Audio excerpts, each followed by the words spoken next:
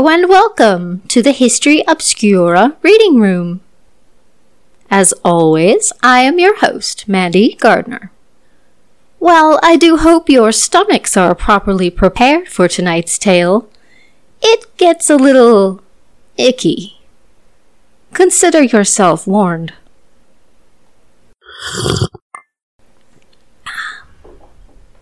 Still here, I see. Oh, excellent. It would be a shame to miss out, ickiness aside.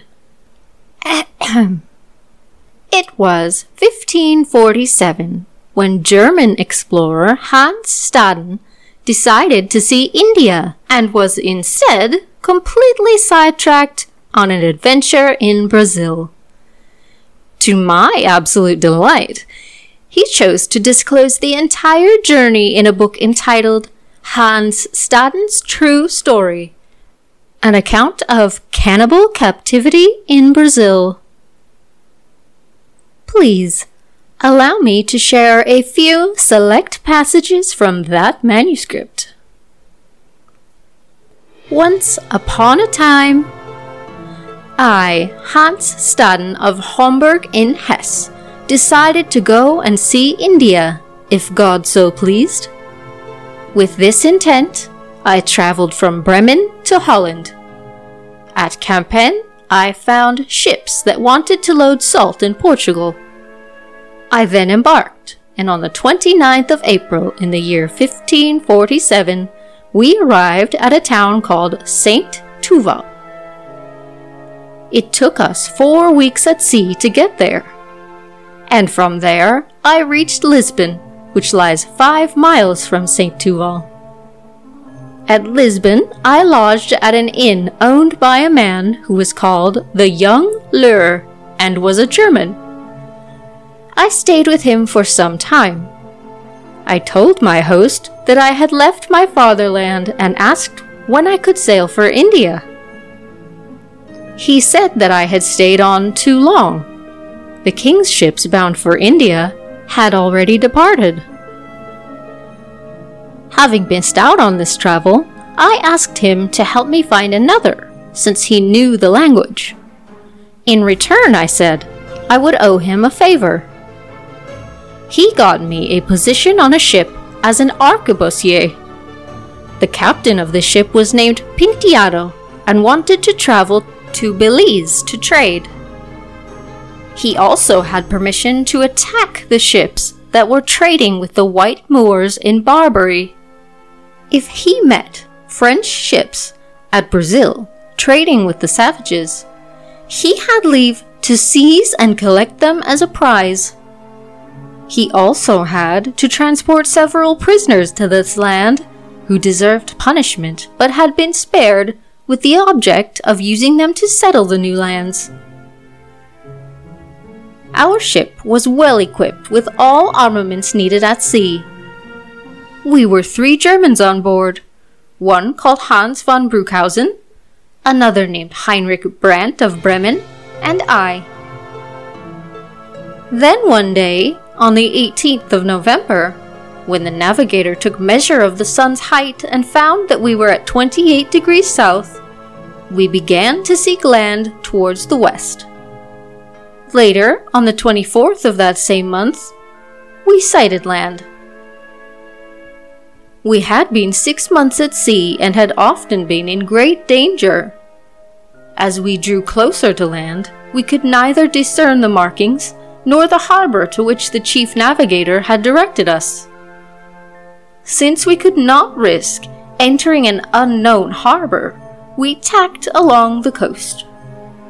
A great wind began to blow, and at every moment we expected to be dashed to pieces on the rocks. We bound empty casks together, filled them with powder, and stopped up the bungholes, tying our weapons to them so that if we were shipwrecked and any of the people on board survived, they would find their weapons on land, for the waves would carry the barrels ashore. We tacked and tried to draw away from the land, but in vain. The wind pushed us to the rocks, which lay hidden some 4 fathoms beneath the water. We had to sail towards the shore because of the great waves, and were certain that we were going to die. But God willed it otherwise, so that when we were right next to the rocks, one of our men spotted a harbor. There we entered. In this place we saw a small ship. It fled before us and sailed behind an island, so that we could not see it and find out what manner of ship it was. However, we did not follow. Instead, we cast anchor and praised God for having saved us from this misery. We rested and dried our clothes. When we cast anchor, it was probably about 2 hours after noon. Towards evening, a big canoe filled with savages arrived by the ship. They wanted to talk with us, but none of us could understand that language properly. We gave them several knives and fishing hooks, and they departed. At night, a second big canoe full of savages came out, bringing with them 2 Portuguese, who asked us where we came from. We then told them that we were from Spain. They then thought that we must have had a skilled navigator on board in order to make the harbor, for although they knew the harbor well, they would not have known how to enter it in such a storm as we. They told us that the harbor we were in was called Suprawe, and that we were some 18 miles from the island called Saint Vicente, which belongs to the King of Portugal. Now, friends, following several adventures here, Hans Staden was taken prisoner by the Brazilian Tupinamba tribe, who considered him and the Portuguese their enemies. The Tupinamba told Hans that they planned to cook and eat him, as was their custom with such enemies. Hans's manuscript continues. Some days later, however, they wanted to eat a captive in a village called Tiquarip, about 6 miles away from where I was kept captive.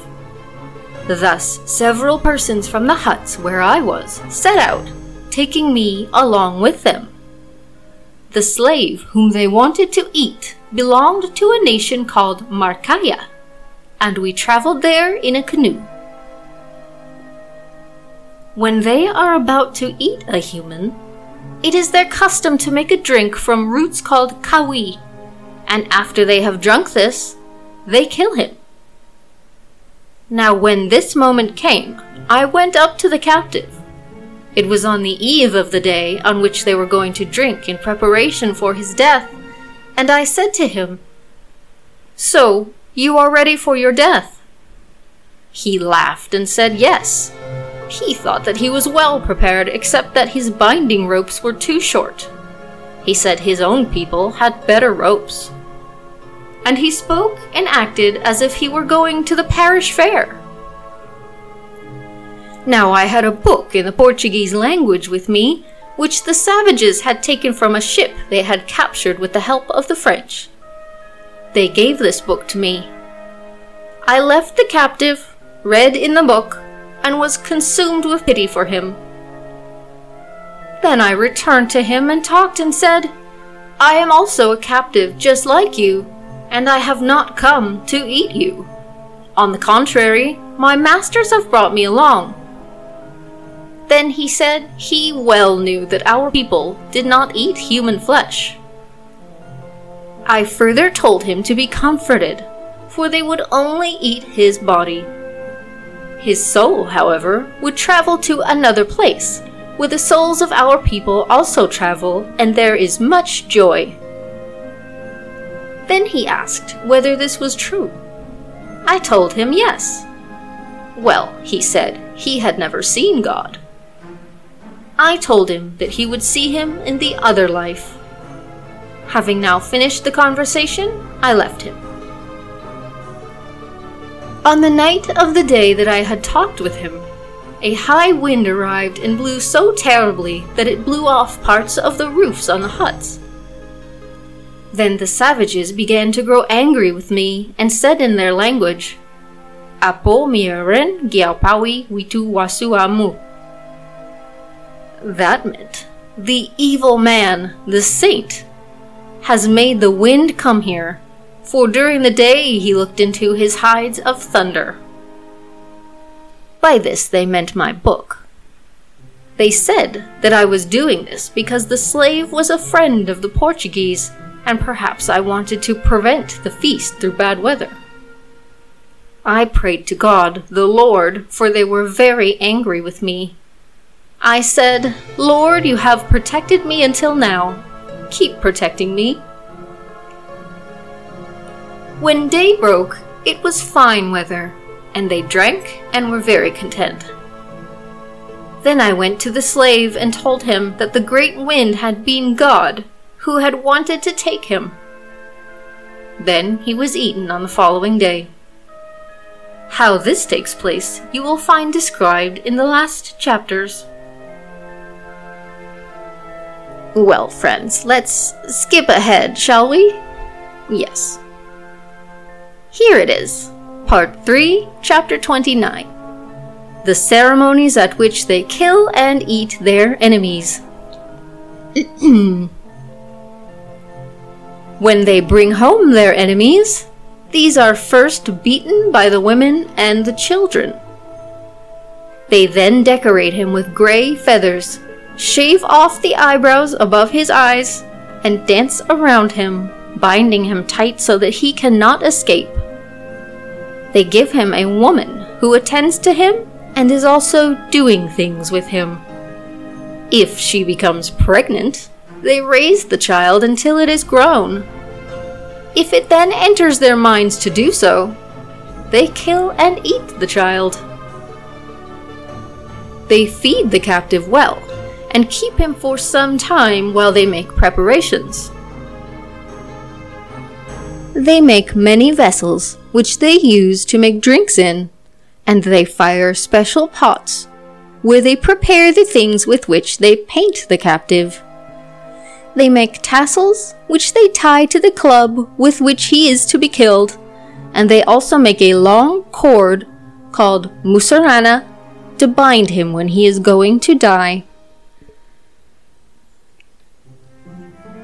When they have made all these things ready, they then decide when he is going to die and invite the savages from the other villages, so that they may come there at the given time. A couple of days in advance, they then fill all the vessels with drinks. Before the women make the drink, they lead the captive once or twice to the open place between the huts and dance around him. When all those guests who come from outside have now gathered together, the chief of the hut bids them welcome. "Now come and eat your enemy." The day before they begin to drink, they tie the cord musarana about the captive's neck. On this day, they also paint the club called Iwira Peme, with which they want to kill him. It is more than a fathom long. They first cover it with sticky stuff. Then they take the eggshells of a bird called makukawa, which they grind to a powder and spread upon the club. Then a woman sits down and scratches in the eggshell powder. While she is painting, a lot of women surround her and sing.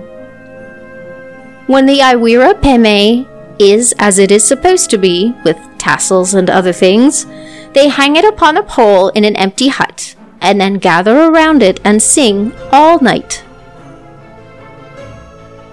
They paint the face of the captive in the same manner. The women are also singing while one of them is painting him. And when they begin to drink, they take their captive along and chat with him, while he drinks as well. When the drinking has now come to an end, they rest the next day and build a small hut for the captive on the place where he is going to die. There, he spends the night under close guard. Then, towards the morning, sometime before dawn, they come and dance and sing around the club, with which they wish to slay him until day breaks. They then take the captive away from his small hut, which they tear down and clear away.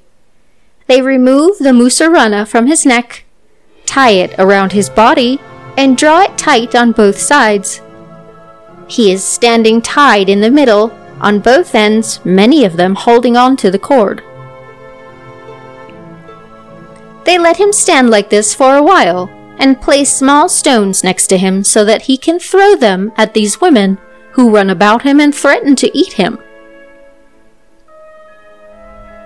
When this mocking and dancing has now come to an end, they make a fire about 2 paces away from the slave. He has to look upon the fire. After this, a woman comes running with the club Iwirapime. In order to make him see it, she waves the tassels in the air, shrieks with joy, and runs past the captive. After this has happened, a man now takes the club, goes to stand in front of the captive, and holds the club in front of him so that he will look at it. Meanwhile, the one who is going to slay him goes forth with 13 or 14 others, and they all paint their bodies gray with ashes. Then the executioner and his henchmen come to the place where the captive is, and the other person gives him the club. The king of the hut comes and takes the club and thrusts it once between the legs of the person who's going to slay the captive. This is a great honor among them. The one who is going to kill him takes back the club and says, "Well, here I am. I will kill you, since your friends have also taken and eaten many of my friends." He answers, "When I am dead, I will still have many friends, who are certainly going to avenge me." The executioner then strikes him on the back of his head and beats out his brains. The women immediately seize him and put him over the fire, where they scrape off all of his skin, making him all white. They place a piece of wood in his arse to prevent a discharge. When he has been skinned, a man takes him and cuts off the legs above the knees and the arms at the body. Then 4 women come and seize the first 4 pieces and run around the huts with them, screaming loudly with joy. After this, they part the back, including the buttocks, from the front part and divide this amongst themselves. However, the women keep the innards, simmer them, and make a type of mush called mingao in the broth. They and the children drink this and eat the innards. They also eat the flesh from the head. The brain, the tongue, and whatever else is edible is eaten by the youngsters. When this is all done, everyone returns home, and each of them brings a piece along. The one who has killed this captive gives himself a new name. The king of the hut scratches him on the upper arm with the tooth of a wild animal. When this wound has healed properly, you can see the scar. This is a sign of honor for this act. He then has to lie all day in a hammock, but they give him a small bow and arrow so that he can pass the time by shooting into a target made of wax. This is done to prevent his arms from becoming feeble from the shock of the slaying. I was present, and I have seen all of this.